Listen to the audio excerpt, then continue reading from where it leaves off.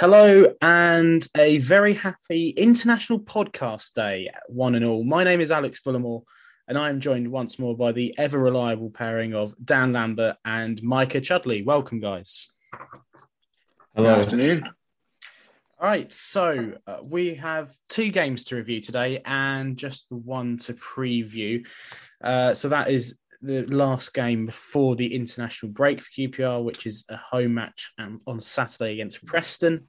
So let's cast our minds back firstly to Friday evening last week. QPR made the trip up to the West Midlands for what was meant to be one of the most challenging fixtures so far this season on paper, and it did pan out that way in the last 15 minutes or so. It was a frustrating game to watch. What was your guys' thoughts on it? It was pretty painful in the manner of defeat more than anything. We started so well that within 30 seconds, I think it was. Gray with a nice composed finish with behind a high West Brom line, but yeah, it was just frustrating more than anything because those sort of performances would get you the 3 points at most places you go. Yeah. Micah, am I right in saying that you went to the game? I was at the game, yep. Is that your first of the season? That is the first game I've been able to go to this season, yeah. Oh, so how was it from the stands then? I've got to be honest, it's a weird one. It's a weird one because I feel like we never really quite got going, even though we scored early. And I feel like that sentiment was kind of shared by everyone in the crowd. But there was also kind of that feeling like West Brom aren't actually really offering anything, that we can't handle. So it was kind of like we're not playing well, but we'll probably be able to hang on.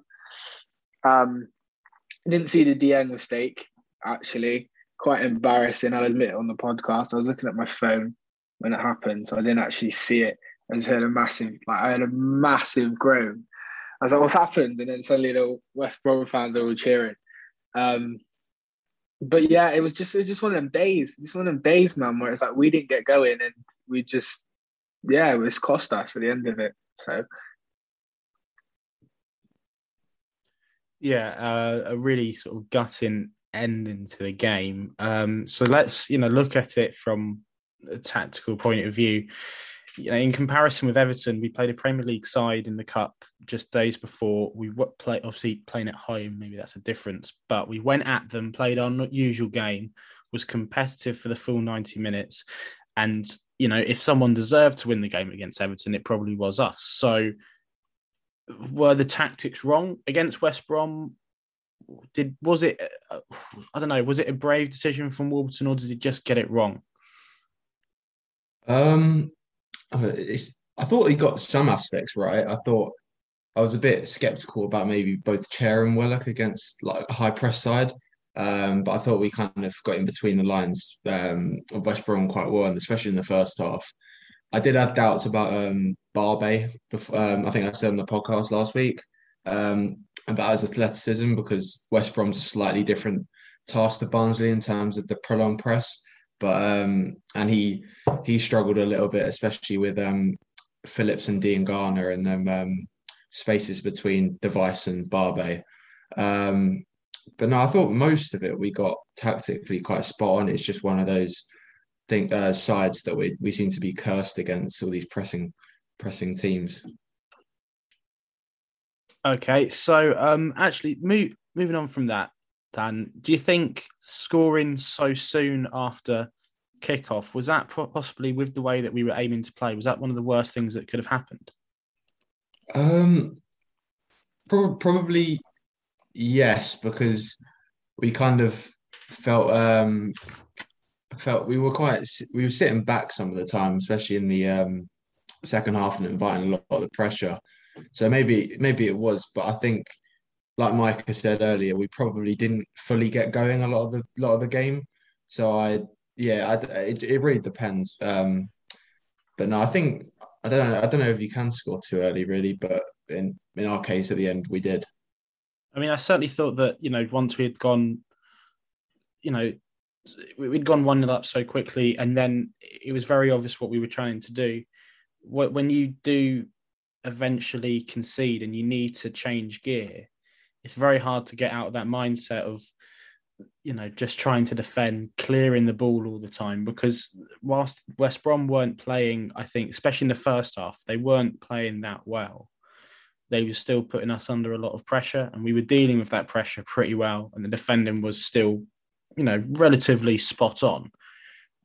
So from my point of view, that's why it was so disappointing, because for majority of the game, what we were doing was working, whether it was boring or not. We had the top team in the league potentially really bamboozled. They didn't really know what was going on, and they had to go into their bench, and Hugo did make a big difference, and just sort of being a bit more direct with his runs, because Dean Garner and who else came off? It wasn't. Was it Philip? I think Phillips came off. Phillips was non-existent in that game. Dean Garner was probably brighter of the two, but still wasn't great. So that's what was really annoying for me. We were doing well enough to win the game, get 3 points, and then we mess it up. Micah, what were you thinking about tactics? Were you not happy, but did you think that he got it right? It's a weird one. It's a bit of a double-edged sword, my comments on this, but as Dan said, the gegenpress has been killing us now for like the best part of 2 seasons. We just can't really seem to get the better of it. I mean, against Bournemouth, we looked all right for a period, but there was that period where we struggled, and West Brom, we're really struggling, and that wasn't them at their best. What I will give Warburton credit for is the thing that Rangers and Forest fans were kind of killing him for was the no plan B thing. But I think you have to give him his credit there. We were very direct against West Brom at times. At times, it didn't even look like a Warburton team, to be honest with you. So you have to give him his credit in that he's tried to do something different. But for whatever reason, we just can't get it right against these teams that press us really high. And I'm not really sure what the solution is. Yeah, I mean, the other thing that I took away from the game is that I felt really sorry for Andre Gray. I mean, that poor guy just had to chase balls all day long. Most of them were just aimless. And, that's no... I didn't think that Ball and Johansson didn't have their greatest game, possibly because Johansson was carrying an injury anyway. And obviously he's pulled up with looked like a hamstring injury or something like that, I think, off the top of my head. But, the amount of times that when you want your quality player just to put a ball over the top for Gray to chase, because he had the beating of those centre-backs all day long, didn't he? But it was just aimless stuff, and he could never actually get onto it. And then by the time he got subbed off, he was ineffective or less effective because he was, tired from having to chase endlessly and loads of lost causes. There was a few times when Gray got through when it was 1-0, and he thought, there was one time in particular, if he just managed to get a touch on it and take it round Johnson, that was 2-0 for sure. And no way were West Brom coming back from 2-0 down. They would have, that would have been so demoralising for them. I actually thought as soon as Gray scored, he kind of had his job done, and I would have brought on Dykes at half time. Would you guys have changed it a little bit earlier than Warburton did?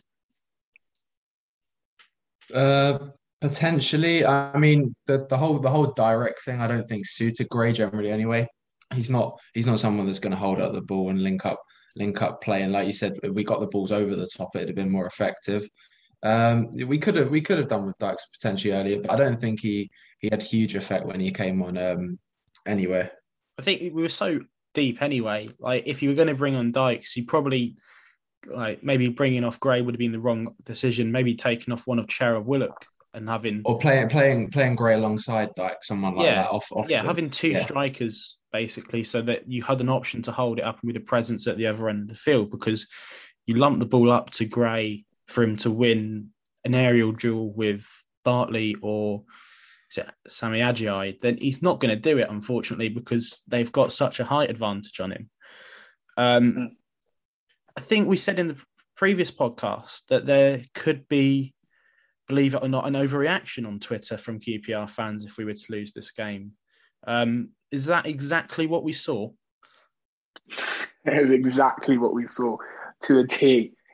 Not to jump the gun again, but I think once again a few people were made to look a little bit foolish with a couple of the performances on Tuesday night. We'll save that for later, Micah. Save that for later. We will save that for later. I've definitely got a little thing prepared for all those QPR fans that love an overreaction. But yes, that is exactly what happened. Some of it was fair, though. Some of it was fair. I understand that at whatever level you're at, whether you're going for promotion or battling relegation, if you've gone forward without a win, yes, it's very concerning. But I think it's always important to look at the context. We probably deserved a point against Bournemouth. Bristol City is just one of those freak results you get in the Championship 2 or 3 times a season. And West Brom, really and truly, as much as, West Brom weren't up to much, we didn't really show up. So when you look at the context of it all, I never really thought there was too much for us to be worried about. Yeah, so actually one of the few things I did see on Twitter that was slightly positive came from someone called John Burke. He said, if we beat Bristol City, which would have happened 9 times out of 10, we would be sitting 4th without only losses coming away to 1st and 2nd in the league. The overreaction on here, means Twitter, in the past few weeks have been mental. I think that was written before Birmingham, perhaps, or maybe after. I'm not quite sure. But Dan, is this exactly? He's spot on there, surely. Yeah, he is spot on. But also, I think right now it's early days in terms of the table, anyways. But I do get what you're saying. It's just, one game we could beat West Brom and we could lose to Birmingham on another day. So it's too early on. But yeah, I get his point.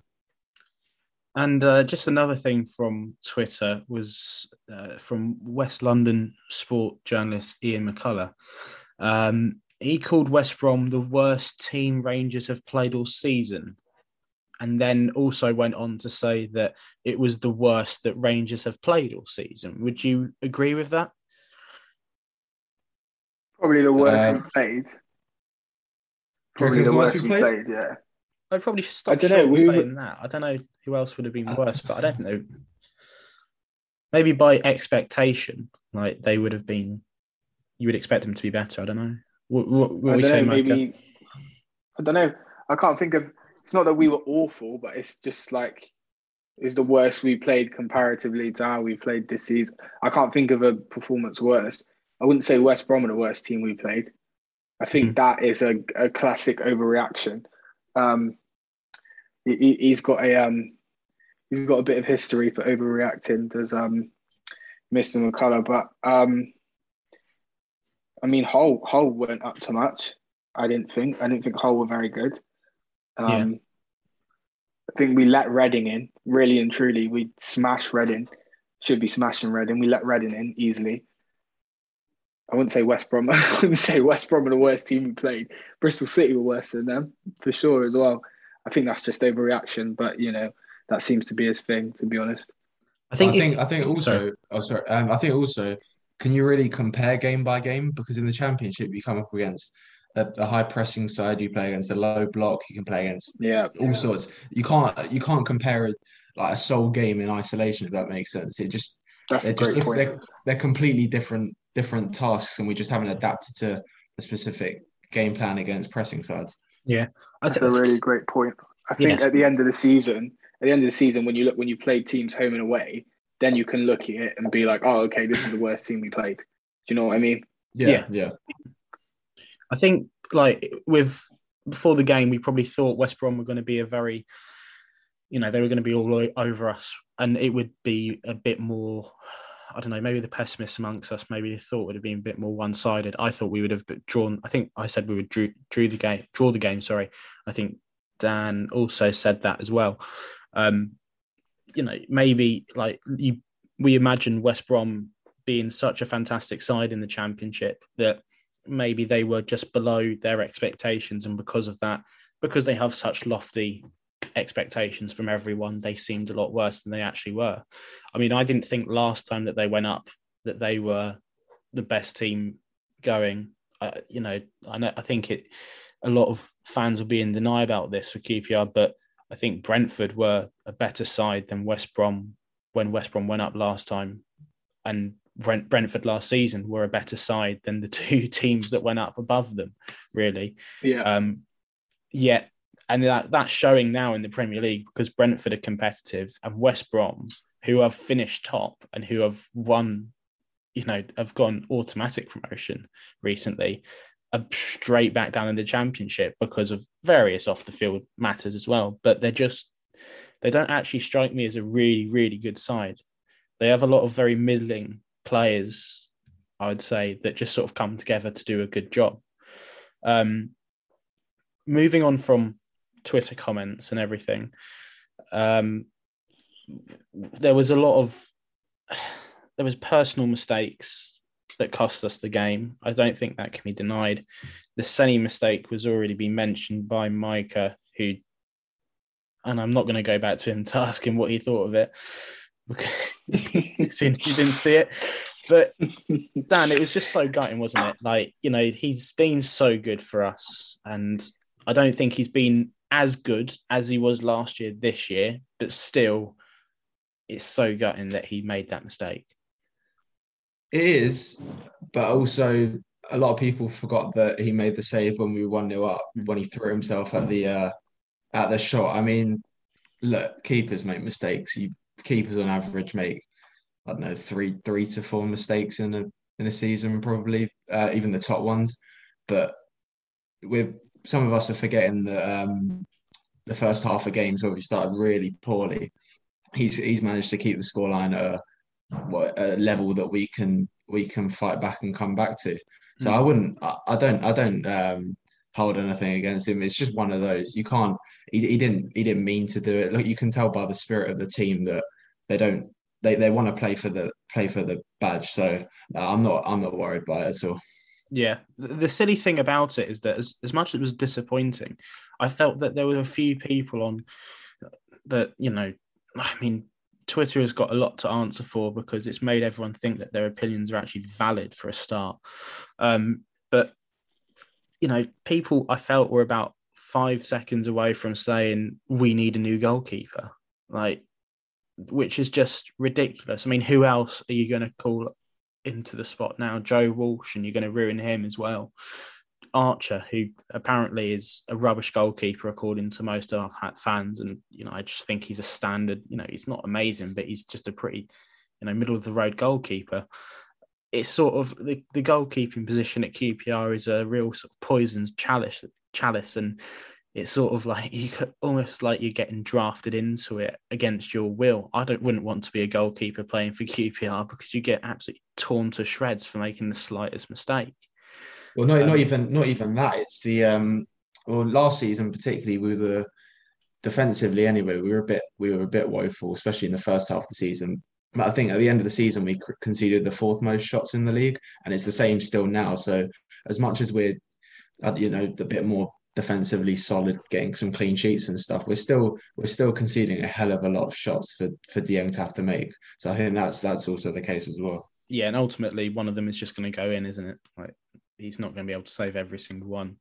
And actually having fans back in the stadium has such a big effect on players, both good and bad. He's going to have, for 45 minutes, possibly, definitely at home, he's going to have away fans behind him trying to put him off the whole time. So moving from that goal to the final blow, which was the second Carlon Grant goal, which is, again, the fact that he scored, is such an average player who I don't think he'd scored many goals before Friday night. But Dan, you did a short bit of analysis on Twitter talking through the press against Chair. Do you want to just talk us through it now? Yeah. Well, it was a lot of criticism for him alone. He's an easy scapegoat, I seem to find. Either they say that he keeps control of the ball too long, or his decision making is poor, which I think both of them. Well, he proved, as we'll come on to it, that's a load of rubbish, really. But yeah, so it started with Dunn, who was overlapping on the left hand side, and he kind of played I'd say a risky pass into Chair, because at that point he'd already had he was kind of within close proximity of about 4 West Brom players at that point. And his back was to goal. I saw a lot of people say that he could have turned in a split second and passed it to Bull. And at that point, when you're getting pressed by several West Brom players, it's near impossible. I don't think anyone would want to try that. But yeah, no, it was just it's a natural West Brom goal for me. I don't see any fault from Chair at all. He tried to he went for the space that was free. He tried to drive into it. There wasn't any passing options available to him, and he got pressed from both sides. So I don't really see where the criticism for that is. I mean, I suppose you could have a slight dig at Odobadjo or Kakai. I don't think you should, but there was, I think Grant managed to peel off Kakai, and then Odobadjo didn't cover his space. But I think that's something that we don't do. We don't defend man to man, and we do leave a lot of space in the wide areas. But I thought it was just a natural, well-worked West Brom goal for me. Yeah, I mean, it was coming at a time when we were trying our best to get something going and be a bit more attacking. And like you said, like Dunn was sort of charging forward and maybe just sort of losing our heads at that point. Chair also took a fair bit of criticism for a chance at the other end. He went on a beautiful little run and then was meant to square it, apparently, past 3 massive West Brom defenders. Micah, any thoughts on that? Yeah, I'm a bit guilty of this because in the stadium at the time, I was screaming at him to square it. Did you see it, Micah? Did you see this I did see this one, yeah. This one, my phone was in my pocket for, thankfully. But no, at the time, I was screaming at him to square it. And I remember thinking, oh, do you know what I mean? Because I was saying to my dad, Chair has these moments where either he's not selfish enough or he's too selfish. So I was reiterating that point. But having watched it back, I watched it back and I was like, actually, to be honest, there wasn't really much he could have actually done with that, really. Because the thing is, if he squares it and it gets blocked by one of the 3 people that were in front of Dykes, then everyone's going to be like, well, why didn't he shoot? So I feel like at this point, we're kind of splitting hairs, really. I feel like sometimes, like Dan said, Chair's a bit of an easy target because obviously he's got that 10 shirt and he is quote unquote the next one up after Eze. And to add on top of that, he's a Moroccan number 10 playing for QPR. And obviously you've got the shadow of Adel Taarabt tagging over you. So I think sometimes he comes in for a bit of easy criticism. And I think for that moment, and like Dan said for the goal, I think people were just being a bit too harsh on him, to be honest. Yeah, I think in the moment, the Sky commentators also suggested that he should square it. But I just don't understand how he's meant to get it past all 3 of the defenders. He was, I mean, could the shot be better? On the weaker side as well. Yeah, like it was a really good move from him, and he showed a little bit of what he was good at. But Dykes is all the way at the back post. If he gets it to Dykes, it's an absolute miracle goal. I did feel like people were sort of like very close to. I felt like we were very close to seeing screenshots from that Score Hero game and people just saying, "Oh, Chair should have done this," and like a line drawn halfway across the pitch. Because that's what it felt like. Like he's just, I know we like to say our players are amazing, but he is still, he's a championship player at the moment. If he makes that ball, then blimey, you're going to be seeing that for a long time. Well, I think, sorry, Alex, he said he had an interview with the QPR pod the other week and they asked him about the Barnsley goal. Now, I think at that point, Austin had pulled off the front post and does his little movement where he wants the back pass.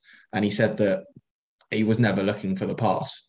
And so I think that kind of shows to me that he's kind of not selfish in a bad way, but he's a 10 that we already know he likes to take shots outside the box and he wants to score goals. So I think people have got to understand that's part of his game, natural game anyway. And there was a load of space in front of him, so I don't think he was ever looking at the pass. But yeah, that we just got to take that into consideration. Not everyone is going to be selfless all the time. So yeah, that's what I'd say. Right. Yeah, spot on. So moving on from a disappointing game against West Brom to a much more entertaining game against Birmingham. Micah, you've already explained already, and I think it's clear you have quite a bit of love and time for Ilias Chair, as do quite a lot of fans. But just to explain, how how good he actually is, and how he showed it against Birmingham. It was one of them. It was one of them games which is like, I don't know if any of you guys have seen The Last Dance, the Michael Jordan Chicago Bulls documentary, but Michael Jordan is just renowned, obviously, for a unparalleled elite mentality. And you've probably seen the meme where he says, I took that personally. You might have seen that around. But that's to do with the fact that, if someone criticized him or if someone slighted him in a game, he would take it personally and he'd go into the next game and 30-point, 40-point performance. Honestly, it felt like Ilias Chair seen everything that was said on Twitter, took it personally and said, right, I'm going to show you lot just how good I actually am. And he just gave us a bit of everything: creativity, passing, dribbling, 2 really well-taken goals. Probably could have had a third at the end as well. Very close at the end, just a little bit unlucky. I just think people are forgetting like some of the absolute dross that we've sat through prior to some of these young guys that are coming to the team. Like watching some of the players that have played as a number 10 for us or as a creative midfielder for us. And then obviously we were blessed with Eze, who's going to go on to be one of the best players in this country, probably play for England once he gets fit. And it's like, just because you're not a Bire Eze, just because you're not a Delta Out, doesn't mean you're not good. I mean, this guy is comfortably one of the best players in his position in the Championship, comfortably one of our best players, 1,000,000%. The guy is just brilliant. And yeah, there's your criticism. Like I said, sometimes he holds on to the ball too long. Sometimes his decision-making is a little bit off. He's 23 years old. Do you know what I mean? 23 years of age. As much as he's been playing for us for the best part of 3 seasons now, 23 is young in football. Like, 23 is very young in football still. And for him to sort of give us that level of performance and to be honest, when I was looking at it, the crowd did seem a little bit nervous, a little bit anxious. For him to step up and kind of be like, right, I'm going to win us this game today. He's a really good player, man. He's a really, really good player. It really does frustrate me. You can probably hear it in my voice. It really does frustrate me, some of the criticism he comes in for. Yeah. Because if it's justified, yeah, all right, fair enough. His decision-making can be bad. He does hold on to the ball sometimes and you want him to pass it. But with the same stick that you beat him with, you have to be like, wow, excellent player. One of our best players. Definitely one of the best individual performances we've seen this season was the other night against Birmingham. So that's the end of my rant. Sure, I'll be ranting again in 3 weeks' time when he hasn't passed the ball to Dyke sometime or something ridiculous. So, no, you're absolutely spot on because I made it to the waterlogged underwater game that was Birmingham on Tuesday. I'd been out all day. I was really tired. I had a headache, but that performance from Chair cheered me up so much. He was so good. The rest of the team still kind of looked a little bit, not shaky, but they weren't really hitting their top form. And Chair, like you said, he took whatever was said personally. He picked us up and he drove us towards that victory because Birmingham weren't really up so much, but they were still in the early exchanges, probably the better team if you looked at it. And there was something clicked with Chair in that game, and he was absolutely fantastic. I mean, as he says, it was strictly business. Like, he was perfect. Dan, you've mentioned a player from Birmingham quite a bit. you quite like him, Chong. He was Chong, actually yeah. quite impressive in the first half, but kind of faded away. I completely see what you're talking about with him now. Yeah. Unfortunately, no, go ahead. No. Sorry. No, I was agreeing with you. Go on. Unfortunately, he just isn't playing in a really, really good team. Obviously, there's a few good players there, but early on, I thought when he put a pressure on ball a few times, and it was, I got quite nervous because like you said, I think you said before, he's like a manager's dream. He was just chasing everything, and unfortunately for him, by the end, like Birmingham just weren't quite in it. But he was and looks to be a fantastic talent, and you're absolutely spot on with him.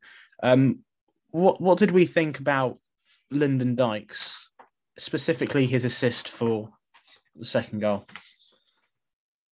It was a good assist, to be fair. I mean, was it a ground pass along the through on goal?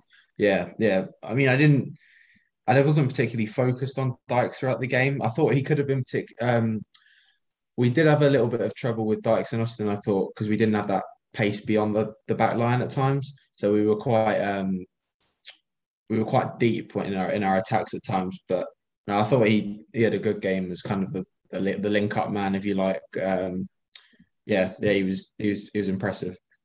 Yeah, I think I'm absolutely desperate to see him play up top with Gray again at some point, and I'm not sure how Wolverton's going to fit that together. But when they did link up against Bristol City, they were fantastic. And we've said it before, we don't quite know how we didn't win that game, but I do think it's very clear to me that Gray needs someone up top with him. He can't just be chasing in these long balls and trying to battle for everything by himself. And I think it was probably right to rest him after the game against West Brom, because he must have been knackered. But I do think he needs someone up there with him. And if we were to play our best team, I'd probably say him and Dykes would probably be our best partnership. As much as I love Austin, it's no criticism. I just think that the additional pace that Gray provides is really useful for us. Just a few more things about Birmingham. Luke Amos got a few more minutes. What did we think of him slowly returning? It's clear that Warburton really does love him because he gets minutes at every opportunity, really. Really tidy performance, I thought.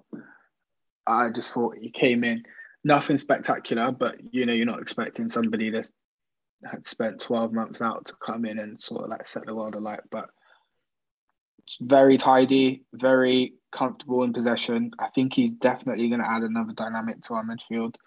I'm excited to see a bit more of him for sure.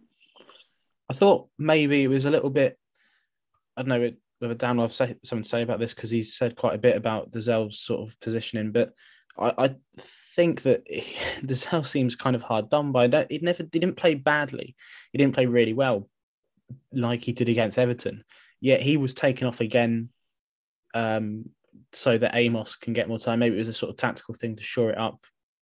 But Amos can be a versatile player and play a bit more defensively. But I just kind of want to see Dazell play a full 90 minutes in the league because he's such a good player. And I just feel like he's getting his minutes are being sacrificed so that, and it's no bad thing per se, but I want to see Dazell play a lot more. I don't know, Dan, what you think about, maybe was it sort of to try and shore it up a bit? I think so. I don't know. It's a hard one because Birmingham's attack weren't exactly threatening, although they had that Chong chance in the first half. I do like him. I do like him technically. I just have doubts defensively. It's a weird one. I think you look back to last season as kind of an example of how Warburton managed. That's the good thing about Warburton is I think he's a better man manager, if that makes sense. That's the main aspect of his managerial greatness basically. He with Willock and Chair, I think last year, or particularly Willock, he'd kind of play them for 3 games of 60, 70 minutes, then take them out for a few, then put them back in. So I think you've got to remember Dazell, I think he's 21, just or might have turned 22.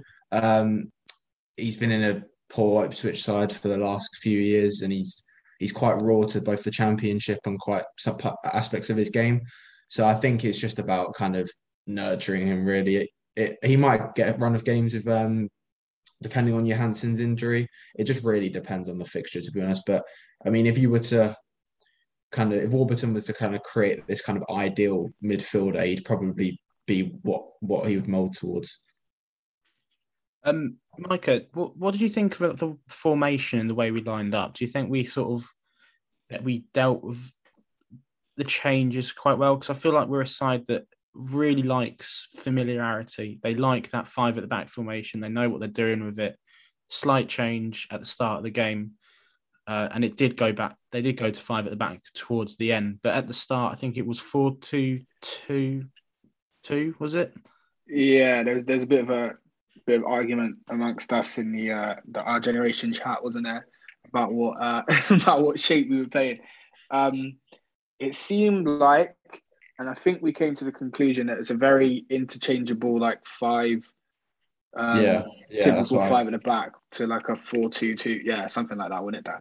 Yeah, like I had it. I kind of had it. Sorry, Michael. I kind of had it as like it was kind of like a back 5 with Willock as left wing back, but then it kind of like the left wing back role was the transitional role with like, so if he went infield, then you had Chair and Dazelle kind of as like the left width provider and stuff like that. So kind of it interchanged really, but yeah, go on. Yeah. So I think special props. I don't know if he's gotten a lot, and I haven't seen Twitter a lot in the past couple of days, but I don't know if Willock's gotten his props, but he did not look out of place in that left wing back role. I remember 10 months ago, we had Bright playing left wing back, and he just kind of looked like, a square peg in a round hole. Willock there, he just looked brilliant. He's so good, man. Chris Willock is so good. He's such a good player. I don't know how no one else managed to side him but us. I don't know, but in terms of the shape, I don't know. At times we looked a little bit overwhelmed, but at the same time, I never really felt like we were going to concede. It was a weird. I think it was more kind of like nerves and the confidence had been knocked from the past couple games. I'm not sure I want to see us play 4-2-2-2 again. But I don't know. That might be something he's working on. That might be a good way to get Dykes and Austin up front together, or Austin and Gray or whatever. But yeah, I mean, we got the 3 points. So yeah, I think we've already mentioned it, but it comes back to that thing as well that so many people were criticising Warburton for. He had come up with a different plan, not necessarily a plan B for in the game, but he tried something different and it did come off this time. So, that can only be a positive. Right, so yeah, we've just got one more game before the international break, and some of our players can put their feet up for a couple of days. We've got Preston at the weekend at home. They've had a pretty poor start to the season. What do we think of Preston? Yeah, well, they had a bit of they appointed Frankie McAvoy, didn't they, before the end of last season, and there was a bit of a not an annoyance with that appointment. It was quite an easy appointment. I think I had them down as relegation candidates at the start of the season. They've slowly picked up some points, to be fair to them. They're quite a defensive side, from my knowledge. I haven't watched them too much this season, but they're quite reliant on keeping clean sheets and defending quite well. They play quite a similar formation to us, a 3-4-1-2. So that'd be something to bear in mind when we match up against them. And yeah, they've got some decent players that have been in the Championship for a while, really. So we just got to be aware of that. Yeah, Micah, what do you think? Well, after the first game of the season when they got absolutely pumped by Hull, and then we went and handled Hull pretty easily, I was pretty worried for them. But I think they're on a pretty decent run at the moment, aren't they? I think they've not lost. Is it 5 or 6 games or something? I don't even know. Yeah, I think they're a bunch of draws though. It's all draws. Yeah. They haven't won a league game this month, basically. But I mean, as quote unquote relegation candidate. The longer you're going without losing. Mm. But it's a funny one. It's a funny one with Preston because every season Preston seems to be a different animal. You seem to get a different Preston every season. A couple of seasons ago, they were playoff candidates, weren't they? Last season, mid-table again. This season, it looks like they'll be battling to stay up. I'd expect us to win here, especially with I think they've got a really bad record away from home, Preston, as well. So I would expect us to win here, but over the years, Preston's always been a bit of a banana skin for us, as long as I can remember. So I guess we'll see. I always get a vibe of 1-1 of Preston, regardless of where we play them. They just seem like a 1-1 team whenever we play them. But you're right about them being sort of like up and down. I was just like looking at the table, and they're actually in 17th. They've got 2 wins, 5 draws, 3 losses, -2 goal difference, so that equals 11 points. They've only scored 5 goals as well. That's something concerning. So yeah, we can kind of play on that if we defend well. Well, that's the thing. I was looking at some of the Twitter accounts that Loft for Words uses for his interviews, and there was one, I think, Deepdale Digest. They did a report on the Stoke game, and I was quickly flicking through that, and they were you could see in what they were writing very blatantly that there was some frustration at the lack of wins and the fact that they have no obvious goal scorer.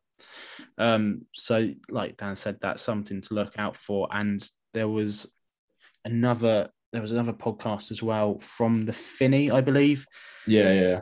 They were talking about, they had retweeted a lot of stuff about Dan Iverson, goalkeeper. Apparently he's on top. He's one of their better players. They had him on loan, I think, for now 18 months.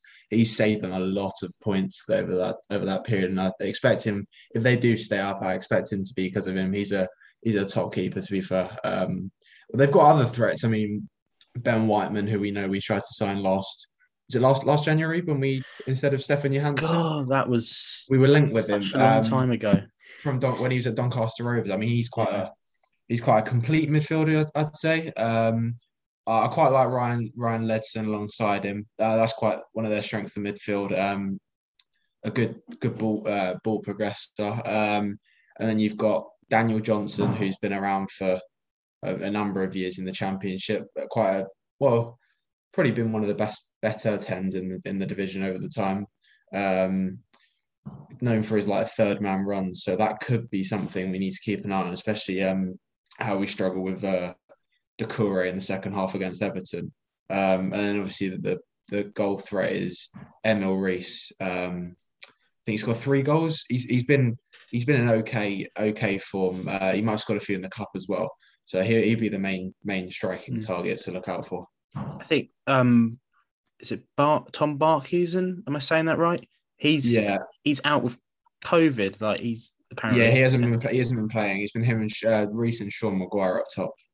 Right, because I was just looking at a few of their players in the head, and I never realised.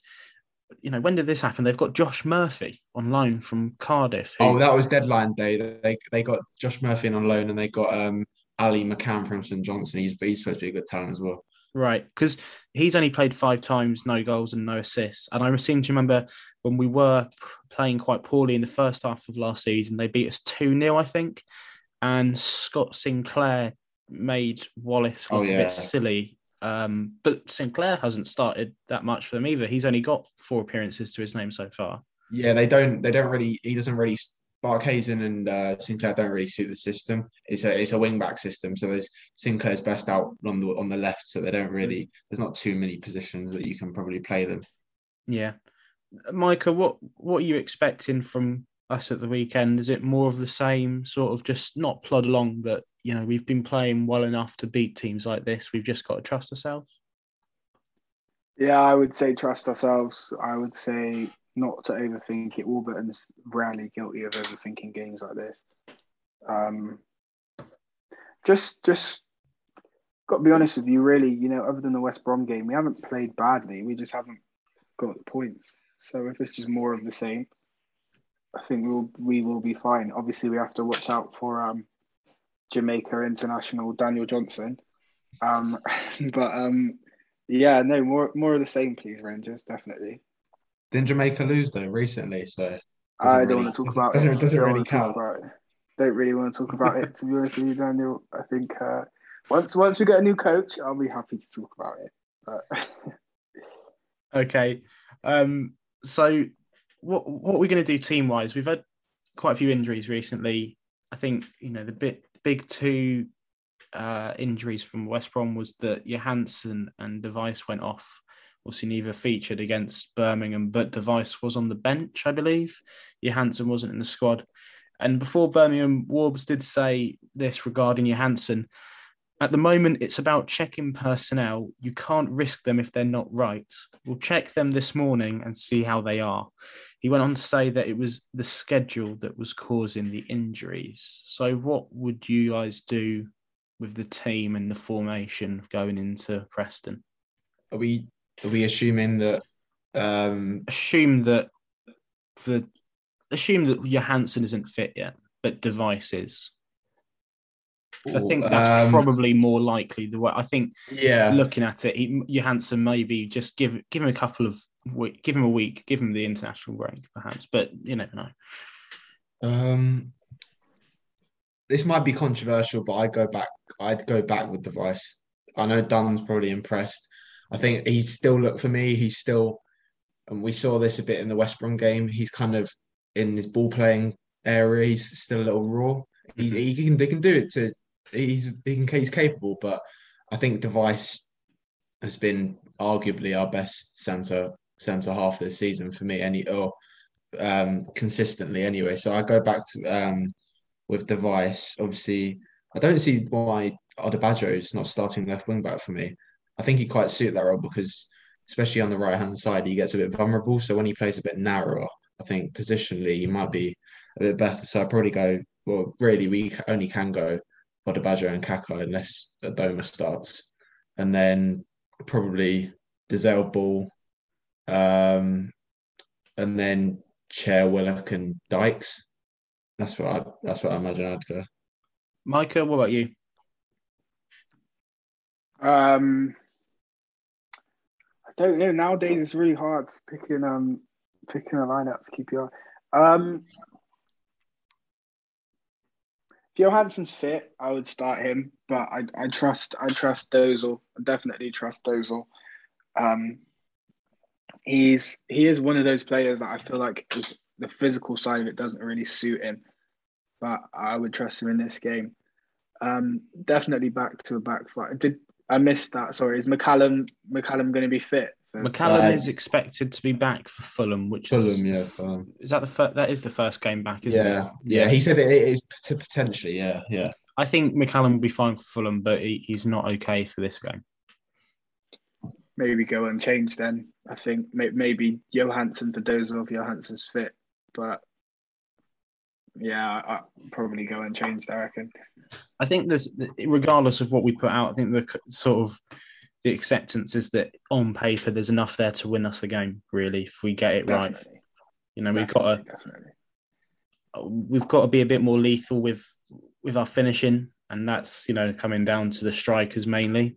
But Willock and Chair, if they get an opportunity, they've got to snap it up. Dazelle as well, even Don Wall. There's going to be plenty of chances hopefully on Saturday, and it's going to be a really good performance that's going to put a lot of faith back into the QPR faithful again, just before the international break, and we all have to sort of watch some really bad qualifying football for the next week or so. So with that, and I say that as a Scotland fan, I have to watch Scotland play Israel again. It is absolutely ridiculous how many times we have played them. Predictions then for Preston, starting with Micah. What do you think? I'm going to be brave. I'm going to say 3-0 Rangers. Okay. Dan? I'm going to go 2-0. Okay. and I'm going to go with 3-1. So I think we'll all be happy with any of those scorelines. So far, I think we've been pretty poor on the predictions front. Dan got a scoreline correct. Lucas also predicted that we would beat Birmingham 2-0. I think me and Dan also got the correct result for Birmingham. But yes, just Lucas from last week who's actually been scoring points in that sense. So that's us done for another podcast. Thank you once again for listening. We'll be back next week during the international break to discuss how Preston went and a few other topics, which I'm excited to discuss. Until then, please subscribe to the podcast on Spotify or on SoundCloud. All three of us can be found on Twitter, and I would encourage you to follow Our Generation Net on Twitter so you can see all the latest content from us. That is everything. Thank you, Dan, Micah, for joining me once again.